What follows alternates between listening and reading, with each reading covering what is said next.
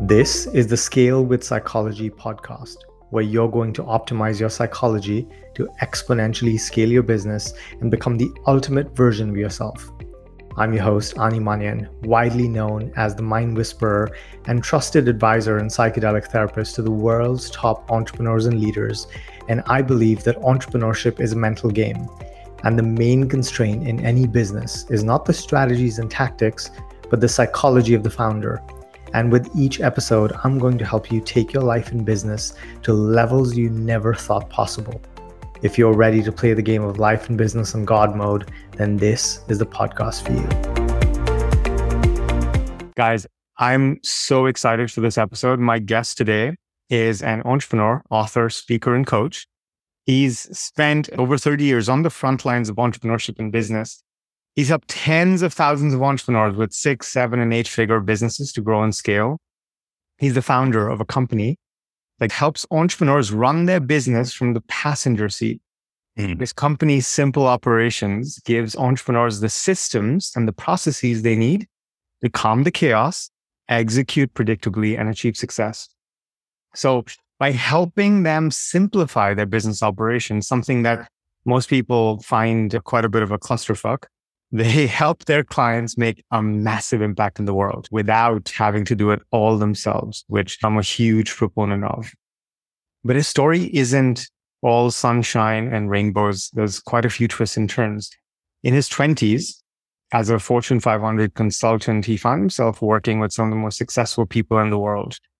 And that's when he met his wife, Katie, and he ended up selling his consulting business. And together, they invested heavily in the Florida real estate market, and they did well. They built actually 3 multi-million-dollar real estate companies and were making well over 6 figures a month. They were super prosperous, but highly leveraged.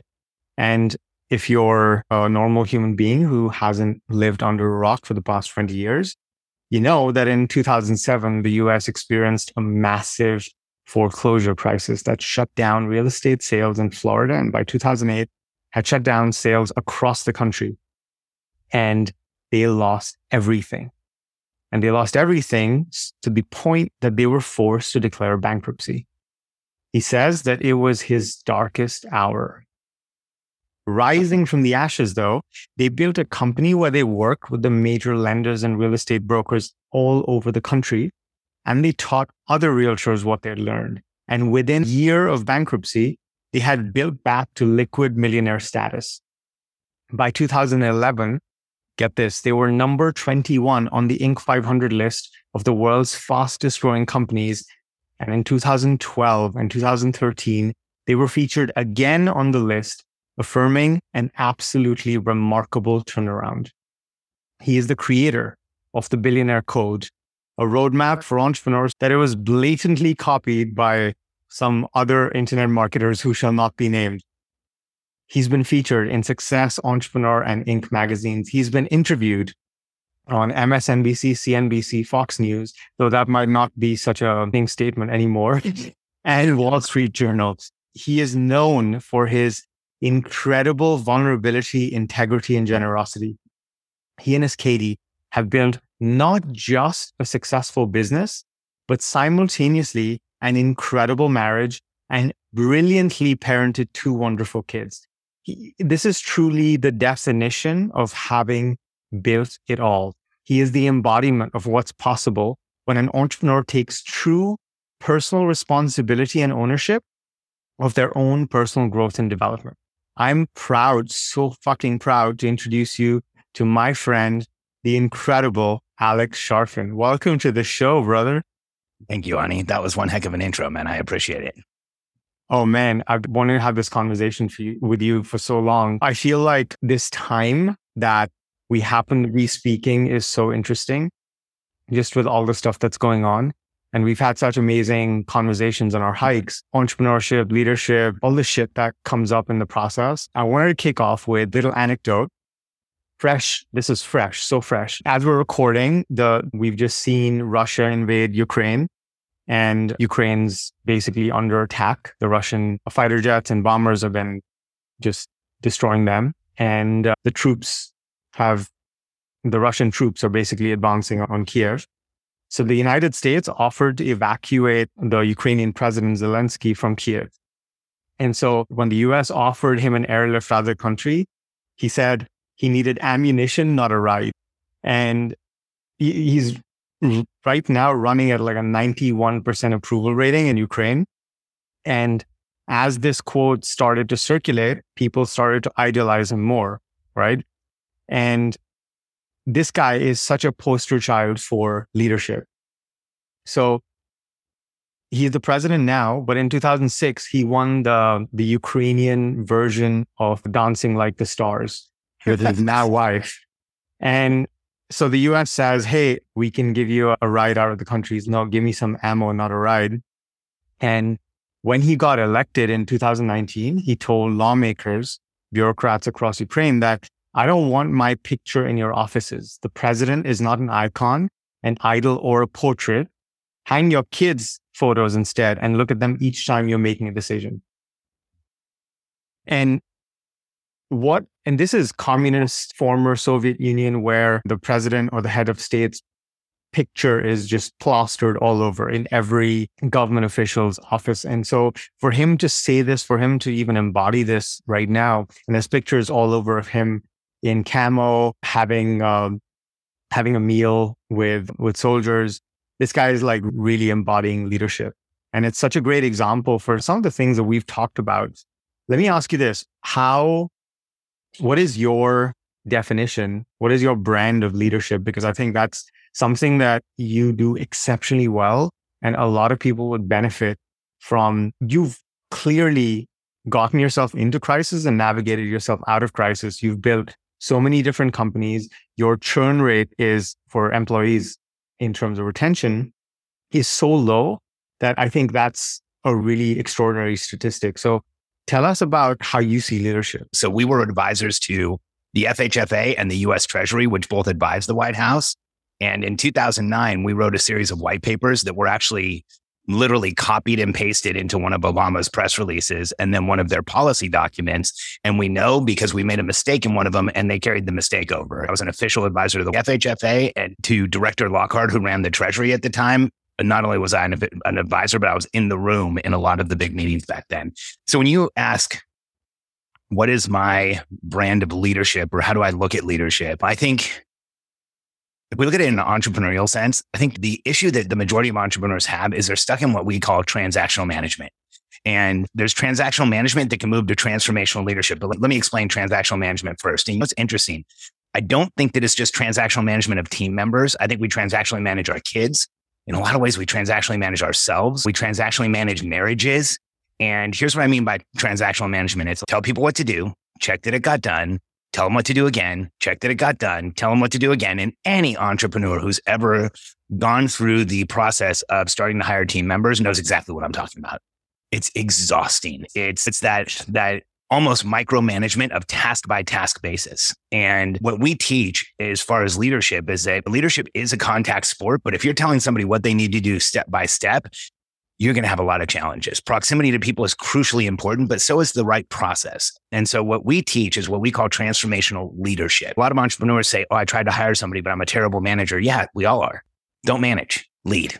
And when I look at entrepreneurs, I've never met an entrepreneur that says I'm a terrible leader. The very fact that you started a business, the very fact that you're doing something outside of the norm, the very fact that you're trying to change the status quo in some way with your business implies and both proves that you are a leader. And so transformational leadership is where you give clear outcomes. This is where I want us to go.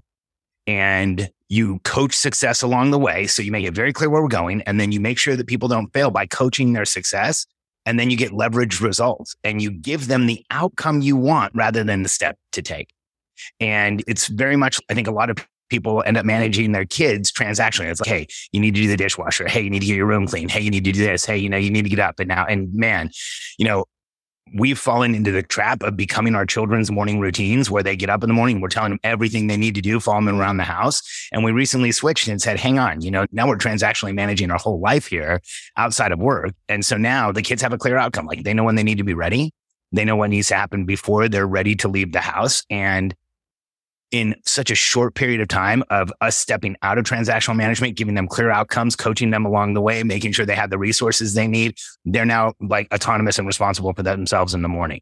And I use that as a comparison to running a business. When you are telling people what to do and checking what they got done and telling them what to do again, you don't develop people. In fact, you anti-develop people. They actually become dumber than they are when you hire them. They become slower than they are when you hire them. And it's not because they're actually dumb or slow. It's because they're waiting for you to give them the next step. And when you empower people to chase an outcome, whether that's a process you've delegated to them or some big change in the company that needs to happen, depending on the level of that team member, you actually empower them to step into who they are and move things forward. And when human beings have clear outcomes and they're coached along the way, that's one of the big elements of getting people into what I call momentum. Some people call it flow state. Some people call it in the zone. I call it in momentum. When you think about us as entrepreneurs, that word momentum, we don't just hear that word, we feel that word. And you look back through your life and you think of any period of momentum you've been in, I guarantee you had a clear outcome as to where you were going or what you wanted to achieve or what you wanted to get out of. Like when we were bankrupt,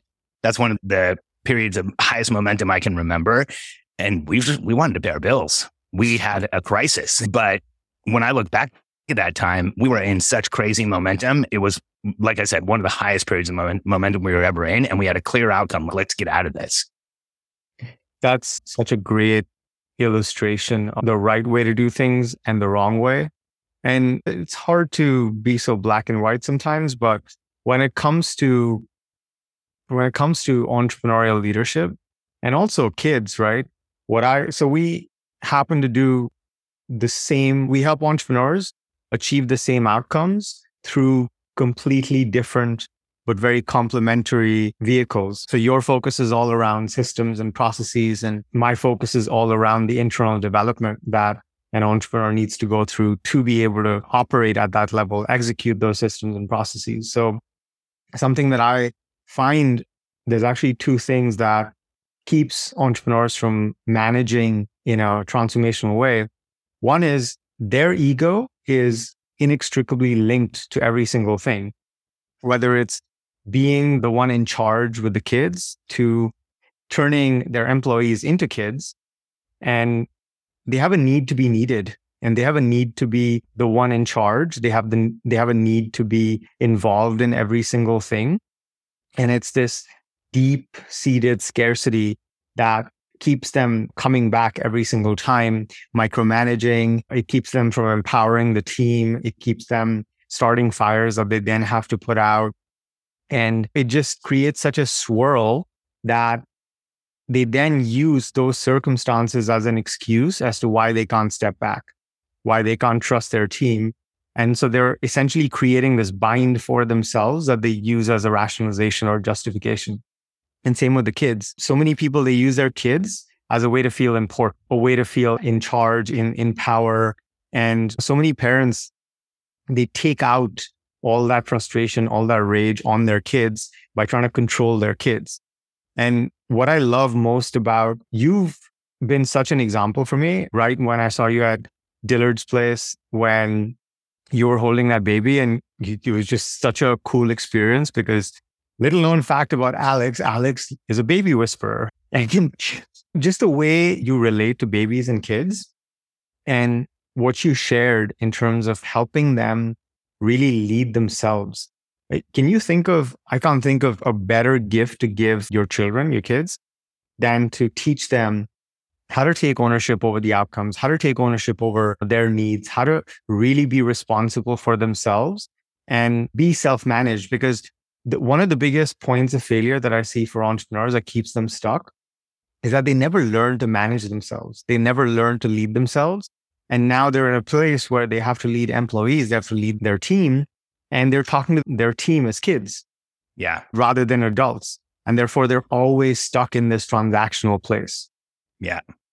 Yeah, Ani, it's interesting that you said need to be needed. So, what we help entrepreneurs do, and like you said, it's very similar. So people have probably heard this from you, but what we show entrepreneurs the process, the structure, and routine so they can lead from a passenger seat. Let me define that because you did it in the intro. You mentioned it in the intro.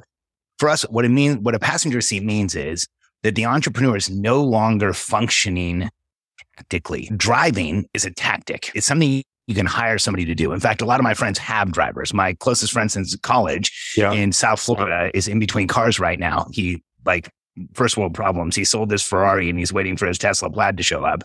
And that's really hard. Yeah. My heart really goes out to him. Bad for him. So now he has a driver on call. And so he's actually given up the tactic of driving. I use that as a metaphor for a business. I think what happens to a lot of entrepreneurs and businesses is because they never did have that empowerment when they were younger. They want to be involved in everything. And they feel like they have to touch and see and drive everything. And in fact, here's what's interesting. One of the conversations we have most often with our high level members, we have a group of members that have their businesses over 3 million, but many are in the tens of millions. And one of the conversations that recurs over and over again is my team doesn't need me anymore. And I'm feeling vacant and hollow and frustrated and irritated. And there's all types of different language that people use. In fact, we do a quarterly summit with our members where they come into Austin for 3 days and we get them prepared for the next quarter. And we had this panel at one of the summits where it was our most successful members. It was the people who had gone from 7 to 8 figures. That's what we promised. We wanted to show people they could really do it. And one of the people on the panel who's given me permission to share this, his name's Daniel Rosen, who runs a company called Software Repair Cloud, which is really an education company and a software company and a coaching company kind of wrapped into one. And Daniel's company had gone from about 2 million when he started with us to the time he was on the panel, I think it was about 18. I think he's at 30 now. And I said, Daniel, why don't you tell us how everything's going? And he dropped the numbers of how his business had grown and how many people he'd added. And then he goes, but for me personally, I'm having a really hard time. And this was on a panel where it's supposed to be sharing success. And I don't feel like my team needs me anymore. Nobody's calling me anymore. Installed the Cadence. At the time we called it Cadence. Now we call it the Simple Operations System. So it's this system that allows an entrepreneur to step out of the business and really lead from a strategic place. And we installed the operation system and now my team doesn't need me anymore. And I'm feeling really depressed and frustrated. And so here we are in the middle of this panel where we're supposed to be sharing success and it turned into an intervention. Wow. And what we had to talk to him about was, Daniel, what do you want to do? What's the exciting part for you? When you first start delegating, you need to delegate what you're best at. Now that you've gotten to the point where you've delegated, now you need to say, what do you really want to do? And discuss that with your team and have them tell you. But we have entrepreneurs routinely go through this crisis of confidence because they're not vitally needed because they work themselves out of the position that they're in. And for anyone who's going through that right now, one of the things that I always share with our members is you need to make space for what is coming next. And as entrepreneurs, if we don't have a full calendar, if we're not barely treading water, we feel like we're not important. But the reality of running a business is if you're barely treading water, you are in trouble. You just don't know it yet. Because whatever comes next is going to put you underwater and then everything starts to cave in. And I always share with entrepreneurs, if your days are getting tactically harder rather than tactically easier, you're building a house of cards. That's because the more tactics you're responsible for, the more your team is not responsible for them. And if you get pulled out of it, that house of cards is going to come tumbling down. And it's one of those things that as an entrepreneur, we need to be thinking that we don't want to be needed, that we need to get in that place where it isn't dire necessity that we're there every day, because that means we've actually built an organization that's capable of succeeding without us. And if we don't do that, we will always be in some way tethered to the business in a tactical. Yeah. And so many entrepreneurs, they start their business originally unconsciously out of this desire to be needed, because as kids, they never felt needed, wanted, worthy. And the initiation into entrepreneurship is from that place of deficit. And so the entire business, I find this with so many clients, is built to basically cover up all that deficit. It's this need for approval. It's this need for belonging. It's this need for control. And all of this stuff gets, attention. All of this gets projected on the business. It gets projected on the team. It gets projected on the clients. And it's impossible to extricate oneself from that because they aren't aware of what they're doing. And the entire structure, literally the org chart, is built around their unconscious patterning. And the other thing that I see often, which I don't know if you're seeing this, but so many of my clients are having challenges with hiring. And I feel like when entrepreneurs build a company around themselves and they're in the middle of it and they're really needed for every single aspect of it, they're really in control, then it's really their company. It's less of a movement. It's less of a vision that, other people can share in, they can feel ownership in. And most of these people have trouble attracting talent and really high quality talent, because the highest caliber talent doesn't want to basically be part of someone's dream. They want to share in that dream. And if you look at Elon Musk and you look at even Branson, people are attracted to those companies. There's a waiting list of people who are just dying to work for them, even though we hear all these reports of how intense those environments are. Amazon as well. It's because people feel some sense of ownership over that. And so there's a couple of roles that I see entrepreneurs needing to play to grow the business.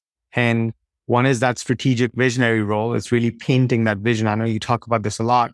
And then there's that coach role for the team to help really develop them. But unless they know themselves and unless they develop themselves, it's really hard to do this on the outside. And this is something that you've really exemplified in such a vulnerable way, because one of the things I appreciate most about you is because a lot of entrepreneurs who are building brands, they really like manicuring their lawn. They want to show the best aspects of themselves and they want to hide all the challenging parts. So let me ask you this. What are some of the things that you've had to reconcile within yourself to make, the level of progress and growth that you've been able to make externally? What are some of the shifts you've had to make internally to make that possible? Wow, Bonnie, I'm 49 years old and I started my first company when I was 16. I exited that company and then started another one when I was 19 with the person I was just talking about who's being driven around South Florida, and exited that a couple of years later, selling it out to him. And so my entrepreneurial history is not short.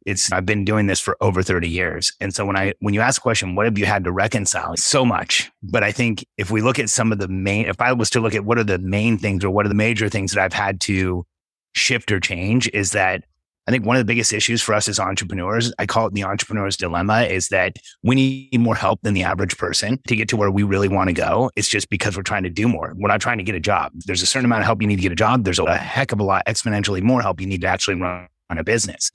But any request for help makes us feel vulnerable and exposed. And when I was a kid, I didn't get a lot of help. I was in a school situation that wasn't super supportive, like a lot of entrepreneurs. I had a couple of years where things were okay, but for the most part, it was very challenging. Socially, I didn't get along with a lot of other people. I wasn't able to hack that social code until I was much older and understand how to relate to other people. And so I had a hard time when I was younger. First, it was very difficult for me to get help and then to ask for help. And second, it was just as hard for me to delegate responsibility to people.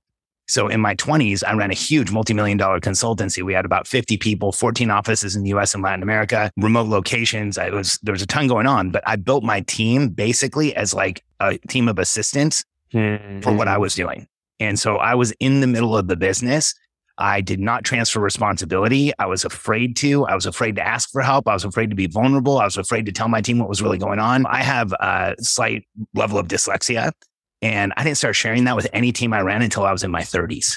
So I used to fake like I was reading sometimes. Like when somebody would hand me handwriting and I couldn't read it, I would like make an excuse and hand it to someone else and go, hey, I need to go look at something. Can you read this to everyone? I'd like stand outside the door and listen. And because I was so afraid to be vulnerable, I was so afraid to be exposed.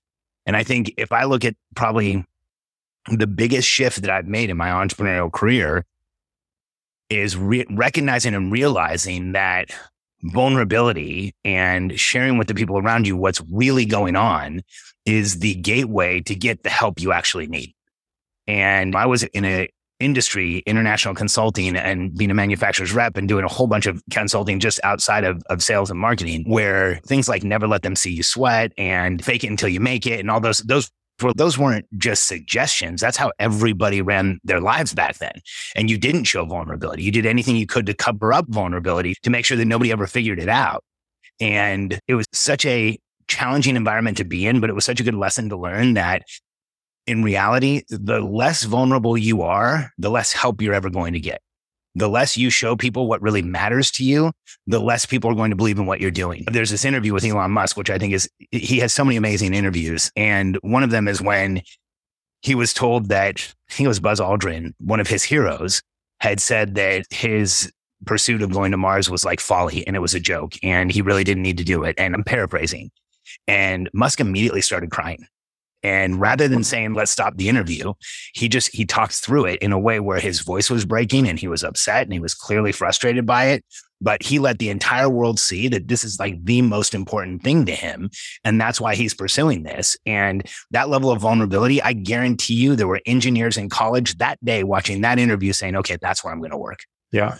No matter what it takes, I'm going to get a job there. And when you go back and look at some of the interviews with Steve Jobs, same thing. Like he just opened up about what was really going on for him and what was frustrating him. And sometimes in a way that people got really uncomfortable with, but there was a level of reality there. There was a level of, there is no veneer. This is just what's going on. And so for me, learning that and being real with the people around me and being real with the people I have friendships with and with my team has made it so that I don't have to hide.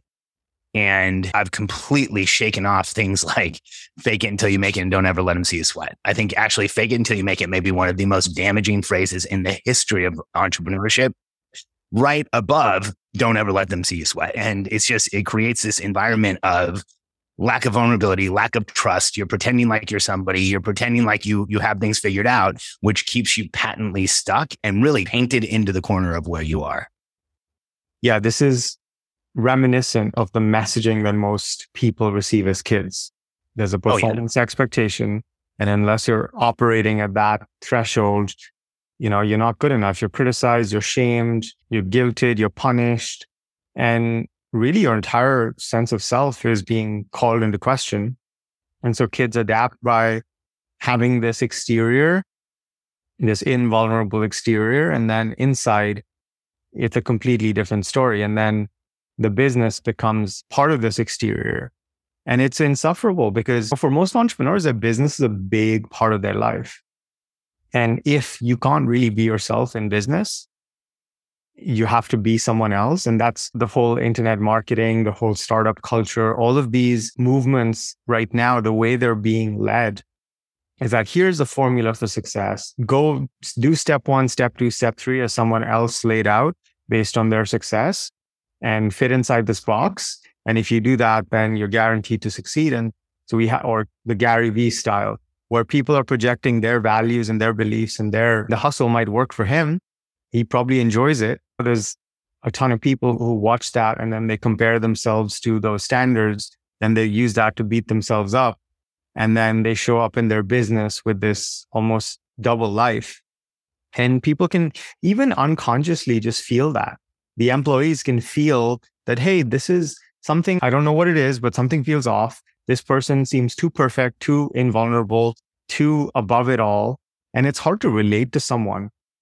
You can be afraid of them, but it's hard to genuinely love and respect and admire and be inspired by someone when there is no crack. Yeah. It just seems so perfect. Yeah, and there's no question. It's funny that you bring up Gary Vee. He's such an incredible entrepreneur in so many different ways. Yeah. And has really taken advantage of new communication channels and new media channels in a way that I don't think really any other individual has, maybe other than Cardone, which is a whole nother bag of worms that we probably shouldn't, or can of worms, sorry.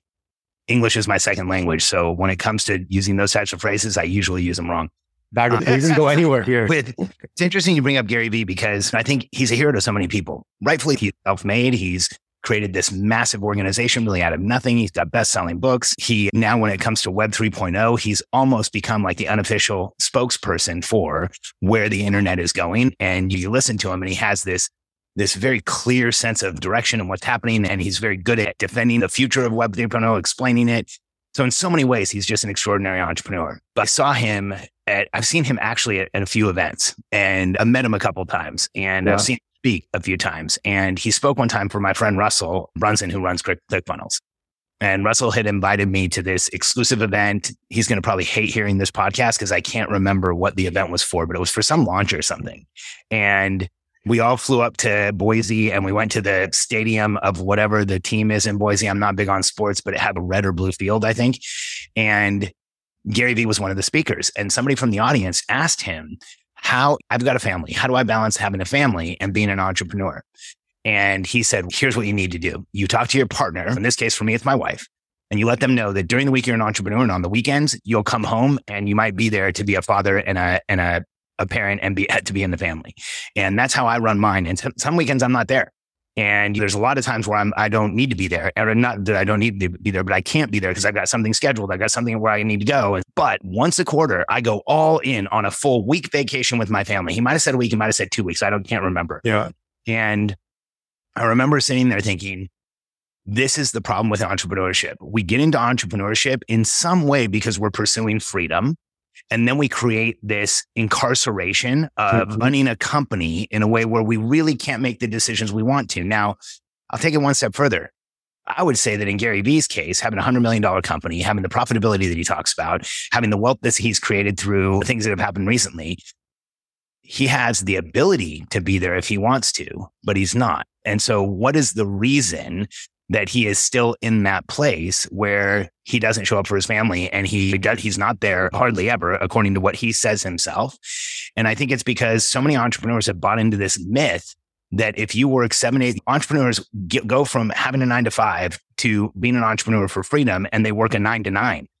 They're lucky. Yeah. A lot of them are working a 9 to 3 in the morning, or 3 to 4:30. It's excruciating what some people do to themselves. And I think we need to take a step back and ask the question, why? And I think part of the discussion that we're having today really has to involve that most entrepreneurs, we brought it up, most entrepreneurs in some way have massive trauma. They have either trauma from their family of origin, trauma from things that have happened to them in school. There's trauma somewhere.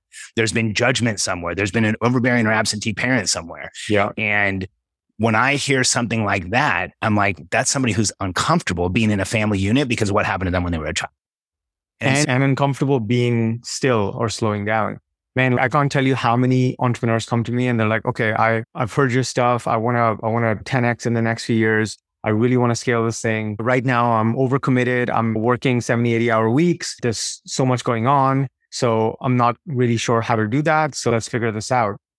And when we dive in to why they're so busy, it's because not being busy and having space is their worst nightmare. Yeah, it creates the space to hear your own thoughts. Yeah, because, I mandate with their consent, obviously with their participation, that they start putting blocks in their schedule where they're doing nothing. And they find a way to fill that up with something or the other. And there's just this profound inability to be still, because that's when all the stuff comes out, and the trauma, the unprocessed stuff. And it just seems like most entrepreneurs are running away from themselves, and they've created this entire life, this entire business, this entire existence where there's a little bit of self-righteousness because, hey, I'm important. I have this interview. I have this to do. I have that to do. I can't be with my family, because they still see it as an obligation. It's not something that's intrinsically fulfilling. It's not, their orientation is not, hey, this is part of what brings me joy. And so you are one of those people who actually have struck this balance. So for everyone listening, Alex and Katie are both involved in the business.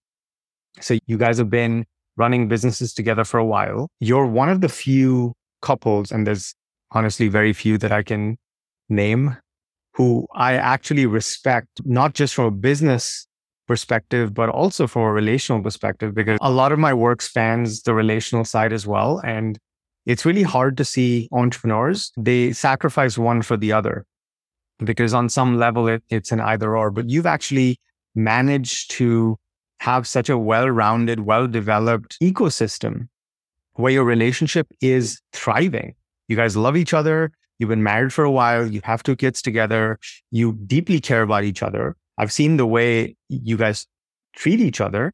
And the word I love is devotion. There's such a devotion in your relationship to each other. And I think that's really exquisite. Will you talk a little bit about how that has manifested in your life? What are the shifts? What are the changes? What are the perspectives that you've had to incorporate and really implement for both of you to have not just a thriving business, but also a thriving relationship? Ani, I think that if you're a successful entrepreneur, then you should create a level of freedom for yourself. And if you haven't created a level of freedom for yourself and you're still making decisions based around what the business needs and what you need to do, then you've created this level of almost incarceration. Like, why is it like that? And so for me, I grew up in a household with a father who was pretty absentee, traveled all the time. When Gary Vee says that, it reminds me of my childhood. And I remember how uncomfortable it was when my dad would come home. Not when he left. It was actually quiet when he left, but he would come home and upset the family unit because he was gone so often. Yeah. And I resolved that when we had kids, I didn't want to do that. And I wasn't going to allow that to happen. I wanted to be able to actually have a relationship with my kids. I wanted to be able to understand my kids, be able to support them, be able to end up as adults where I had a friendship and an advisory relationship with my kids instead of within weeks of turning 18, I moved out as fast as I could because I wanted to get away from the situation where I was in because it felt unstable and it felt like there wasn't a lot of consistency and it felt like there wasn't a lot of support there. And so when you talk about what are those shifts, I think one of the things that we need to admit to ourselves as entrepreneurs is that we actually create our reality. And if your reality sucks, then you have to examine why are you making it suck? And I always tell entrepreneurs, if you don't have the business you want, you haven't become the person who can run it yet. So what are those issues that are causing you to be in a business where you have to work 70 hours a week? What are the things that you're dealing with where you feel like you have to get up and instead of taking care of yourself, you have to go straight to a computer and start working and start the day with adrenaline, start the day putting your cortisols through the roof. And so many entrepreneurs today in their 20s and 30s have been trained that this is what success looks like. And the reality that I see all the time is that when we get entrepreneurs to start taking care of themselves, so for me, a big shift was self-care. In my 20s, self-care meant that I took 7 to 10 hours a week off. I read an article once that said Bill Gates worked every day in his 20s. So I was like, oh, that's how you do it. I'll work every day in my 20s. And I did. And I would work and work and work. And then I would hit like a 2-day period where I'd just sleep for 2 days and feel sick. And then I would get back up and do the same thing. And for me, one of the big shifts was like, okay, when I was 30, I had a doctor tell me I was his most likely candidate for a heart attack. And I was in South Florida and he said, I have an aging population and you're number one. And I remember that was a wake up call for me. I'm like, oh crap, like having all the success in the world. I was very wealthy for my age at 30. I was a multimillionaire, had a huge company. I was dealing with large organizations. I was respected in my industry. And it was like a punch in the face. Like, oh my God, I could die. And I started shifting and learned that self-care is actually a gateway drug to even higher levels of success. And what's funny is when you look at billionaires, regardless of who they are and what the public impression is, they're taking care of themselves. And they have advisors that they talk to, and there's people that they offload with, and there's things that they do to remain calm, remain collected. I remember one time being up at RE/MAX, and I was meeting with Dave Liniger, the founder of RE/MAX, multi-billionaire with the largest house in Colorado, second largest house in Arizona. He recently built onto us, and now he's got the largest house in both states. And no joke, like that was a goal he had when he retired. And yeah, Dave pulled up in his Porsche in front of RE/MAX, and I was waiting for him outside because I was walking around outside. I like to move when I'm waiting for something. And Dave opened the door, and there was an audio of Acres and Diamonds playing. It's an old Earl Nightingale audio. Yeah. So here's a guy who's done it. Here's a guy who's won. And his way of taking care of himself was like listening to the same audios, listening to the same sentiments, reinforcing this audio tape that he'd listened to for literally 40 or 50 years. And so when I look at one of the major shifts, what is to take care of myself. And then I think probably the biggest shift for what you asked is that as an entrepreneur, if you want to be successful, put your marriage first and create absolute transparency in your marriage. And here's what I mean by that. That doesn't mean you're putting more hours into your marriage than you are into your business. That's unrealistic. And I think you'd annoy each other. But what it does mean is that you're not making decisions in the business without considering the marriage. And for Katie and I, if for both of us, it's not a hell yes, then we just don't do it. And we align on a daily basis. We sit down every morning and we go through one of our frameworks, the Momentum Planner, this tool that we use, our team uses, a lot of our friends use. This planner where we sit down and we align. And so we know that there's a connection made every day. And on a quarterly basis, we set up our quarterly goals. On a monthly basis, we create a strategic plan for our relationship. This is what we're going to do. This is what we're doing with the house, with the properties we own, with the ranch that we just bought, the issues with the kids. What are we doing for vacations? And so there's this high level of commitment to resolving the number one issue in marriages, which is communication. And you solve the number one issue of communication, and then you chase a net worth goal together. You solve the number two issue of money issues. And so we make sure that we knock those two out of the way through process. And then we're radically candid and authentic and real with each other. And so that was a major shift for me. Prior to being with Katie, anyone who I was in a relationship with had to understand that I was an entrepreneur first. And when I got together with Katie, it shifted to I was going to treat the relationship first and then be an entrepreneur. And the highest levels of success that I ever had came after that decision was made, not before. What sort of internal, emotional, or mindset shifts did you find yourselves making to be able to actually make the processes stick? I think being radically transparent with somebody is incredibly difficult. In fact, living a transparent life is incredibly difficult. When I go on a podcast or I'm on stage being interviewed or somebody asks me a question from the audience, I no longer pass it through the filter of what's going to make me look good. And in a marriage, I think, especially at the beginning of any relationship, we pass almost everything we do through a filter of what's going to make me look good and what is going to give my spouse the right impression, or what is going to make them like love me even more. And instead of just saying, like, here's what's really going on. And I think for me, being with Katie from almost the very beginning, I didn't want to have a relationship like I had prior to her, where it really was like there's a tremendous amount of pressure in the relationship because I was always acting like the person I thought I needed to be. And so I think the main shift was deciding that this was a place where I was going to be completely transparent and authentic and real, and then trusting that would work out. And we've now been together for 20 years, married for 18 in December in January. And so when I think about, oh no, it's not January or December, it's October 1st. I'm terrible with dates, like even my anniversary, even though it's happened 20 or 18 times. But when we first started dating and living together prior to being married, I told Katie things that I'd never told anybody. And now at 49 years old and she's 44, there's nothing from my past that she doesn't know. And that's a hard place to be. It's not a hard place to be. It's an incredible place to be. It's a hard place to achieve and to get to, because when you talk to people in relationships, they say things like, oh, we don't talk about past relationships. We don't talk about if we had sex with other people. We don't talk about the issues that we had when we were children. And I'm like, okay, so what you're doing is you're choosing to leave this energetic and psychic space between you. And I think for the relationship, that's been the biggest thing, is that deciding that being 100% transparent had to be okay.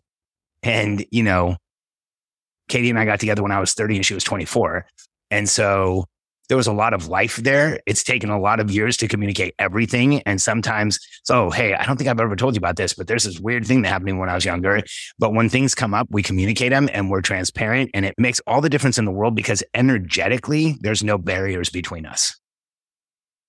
That's beautiful. I think the ability to be transparent with partner really begins with our ability to be transparent with ourselves. Yeah. And there's a lot of people who, I've been there when I was younger, living in a low level or high level of self-deception. Yeah. Where we tell a story to ourselves. We sell ourselves on this Kool-Aid, but we're not being fully transparent and honest with ourselves. And if we can't acknowledge ourselves, that gets projected on other people, including partner, team, employees, clients. And we fear that same lack of acknowledgement, and that makes us withhold even more. And that creates this internal pressure and this wall, and it becomes a barrier to intimacy. And then most people in relationships, they assume that the barrier is fixed and they build an entire life around it. And eventually something happens that keeps making the wall stronger and people grow apart. Let me ask you this. So you've obviously had a very prolific relational career. And you've been through so much ups, downs, good times, really tough times. You raised two incredible kids. You built an incredible life together.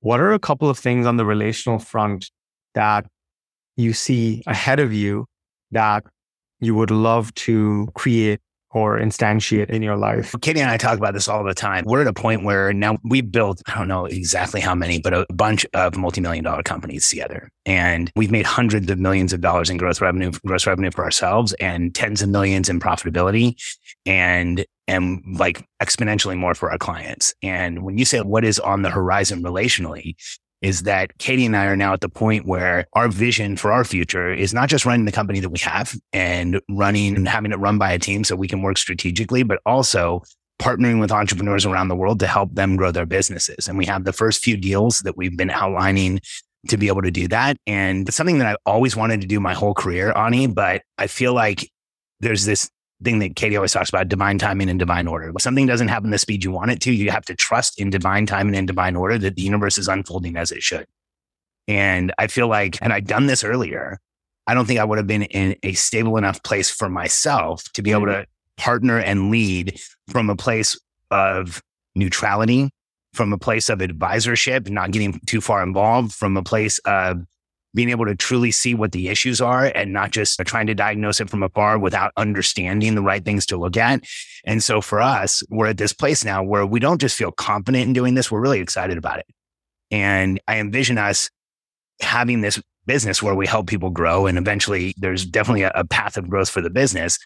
But just as importantly, having these partnerships around the world where we're helping other entrepreneurs change the world and avoid some of the shortfalls and some of the pitfalls that we went through. And that is a 100% relationship play. And I think there's a lot of entrepreneurs who become partners in businesses without understanding that it is a relationship play. And so for us, I think the ability that we've created in creating the marriage that we have makes us both not just capable advisors, but incredibly effective advisors to other people, because we've created a foundation for relationship in the most important relationship in our lives. In fact, what a lot of people would say, including one of my coaches, Kylie Ryan, that your nervous system is regulated by the relationship you have with your significant other. If they're dysregulated, so are you. And we've created a level of trust and security in our relationship where we are regulated to the point where I know we can be of value to others. So that's what's on the horizon and what we're really excited about. That's beautiful. What about for you on a personal level? Are there things or areas that you're looking at in terms of your own growth? Yeah, for sure. My entire life, I've approached the world through a very strong warrior energy. I used to even use the language of a warrior in business. When I was a consultant, I used to tell people my team was like a team of assassins, and we will go out and kill for you. And we won't just hurt the competition. We will eliminate them and make sure they don't eat. And in the industry I was in, people ate that stuff up. They loved it. Like we got contracts because I said that. And I would have people come to me and say, we want to hire the team of assassins. And warrior energy is exhausting. It is draining. It is hard to keep up. And so for me, now that I'm crossing from 49 to 50 this year in November, what I'm looking at is, how do I lead from a place of more energetics? And how do I lead from a place of delegating success, not just delegating the tasks? And how do I step out of this warrior energy and more into the archetype of being the king, the lover, the magician? There's this book, King, Warrior, Lover, Magician, I think. Or King, Magician, Warrior, Lover. I always get the order wrong. But when you look at those archetypes, in order to be a fully developed male and fully be able to step into the masculine, you have to develop all those archetypes. And so for me, there's a high level of focus on understanding those and understanding where they play out in my personality and letting go more and more of navigating the world exclusively as a warrior. My friend, Dane Thomas, who I've learned a tremendous amount from, has a quote. He says, if you're working too hard, you're probably a shit magician. And when I heard that, I was like, oh, that kind of hits home. Being a magician in the world is not, it's magic with a CK. It's understanding intentionality. It's acting through intention. It's understanding the energetics around what you're doing, not just the tasks that you're doing. It's knowing what you're telling somebody and the intention and energy you're conveying it with. And when he said that, I was like, wow, he's right. I've always worked too hard and I've always been a shit magician. And so moving into the space where I use more intentionality, more energetics, more of my experience to be able to move the world around rather than just going and brute forcing it myself is something that I'm focused on and have been for a while.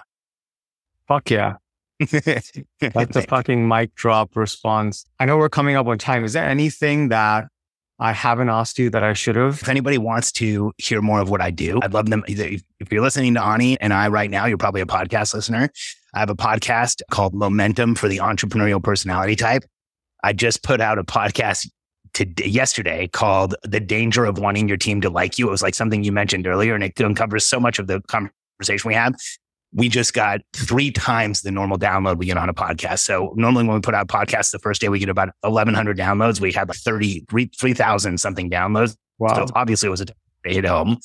And so you can go to momentumpodcast.com or search Momentum for the entrepreneurial personality type on Apple, Spotify, and anywhere that podcasts are. And that's like the best place to connect with our information. Beautiful. And will you also share the kind of entrepreneurs you work with and exactly how you help them? Just so if there's anyone listening who fits the bill, can reach out to you. And guys, I have many friends who've gone through the Simple Operations program. Everyone raves about it. The work that Alex does is absolutely phenomenal. And this is it really matures a company. It matures the entrepreneur, it matures the company. And if you're listening to this and you work with me, this is a great compliment, because a lot of the stuff that Alex teaches and talks about really focuses on the mechanics. So just share a little bit about who it's for, how you help them, and what sort of situation people are in typically before they work with you. You got it, Ani. We worked with all different types of businesses, but where we have the highest level of effectiveness is working with new economy entrepreneurs. So typically online businesses that are in the educational, coaching, product, any type of information company that's in online, usually with a virtual team, and has hit somewhere between 1 and 10 million and is struggling to grow due to the fact that the entrepreneur is the biggest bottleneck. And so if you feel like you're the biggest bottleneck in your business, if you feel like you're doing the same thing over and over again, but you're not getting the results, if you feel like the business is plateaued, if you feel like the business is going to grow so fast, it's going to bury you, that's who we work with. And we help take those companies from the growth that they've experienced into hyper growth, typically taking 7-figure entrepreneurs into multi-8 figures in a few year period. And a lot of the people we've done this with, it's not something that we put on our website. It's actually something we do. We have a roster of people who've done this. And if you're interested in understanding more about what we do and how we could help you, you can go to simpleoperations.com. The name says what we do. And there's a link there where you can fill out a survey for my team and set up a call. And we will get on a call and consult with you. We don't sell. We'll consult and let you know if we're able to help you. Beautiful. Guys, if any of this is interesting, I definitely recommend reaching out to Alex. Follow him on all the socials. Check out his podcast. Look up Simple Operations. This is a man of the highest integrity. And there's a few people of this category that I definitely recommend following, and Alex is at the top of that list. So thank you so much for tuning in. Until next time, you are fucking limitless. Thank you for listening to this episode. If you found value, please consider leaving a 5-star review to allow the show to reach more people, or share this episode via your social media channels. If you're an entrepreneur and want support in exponentially scaling your business, email me at ani@animanian.com.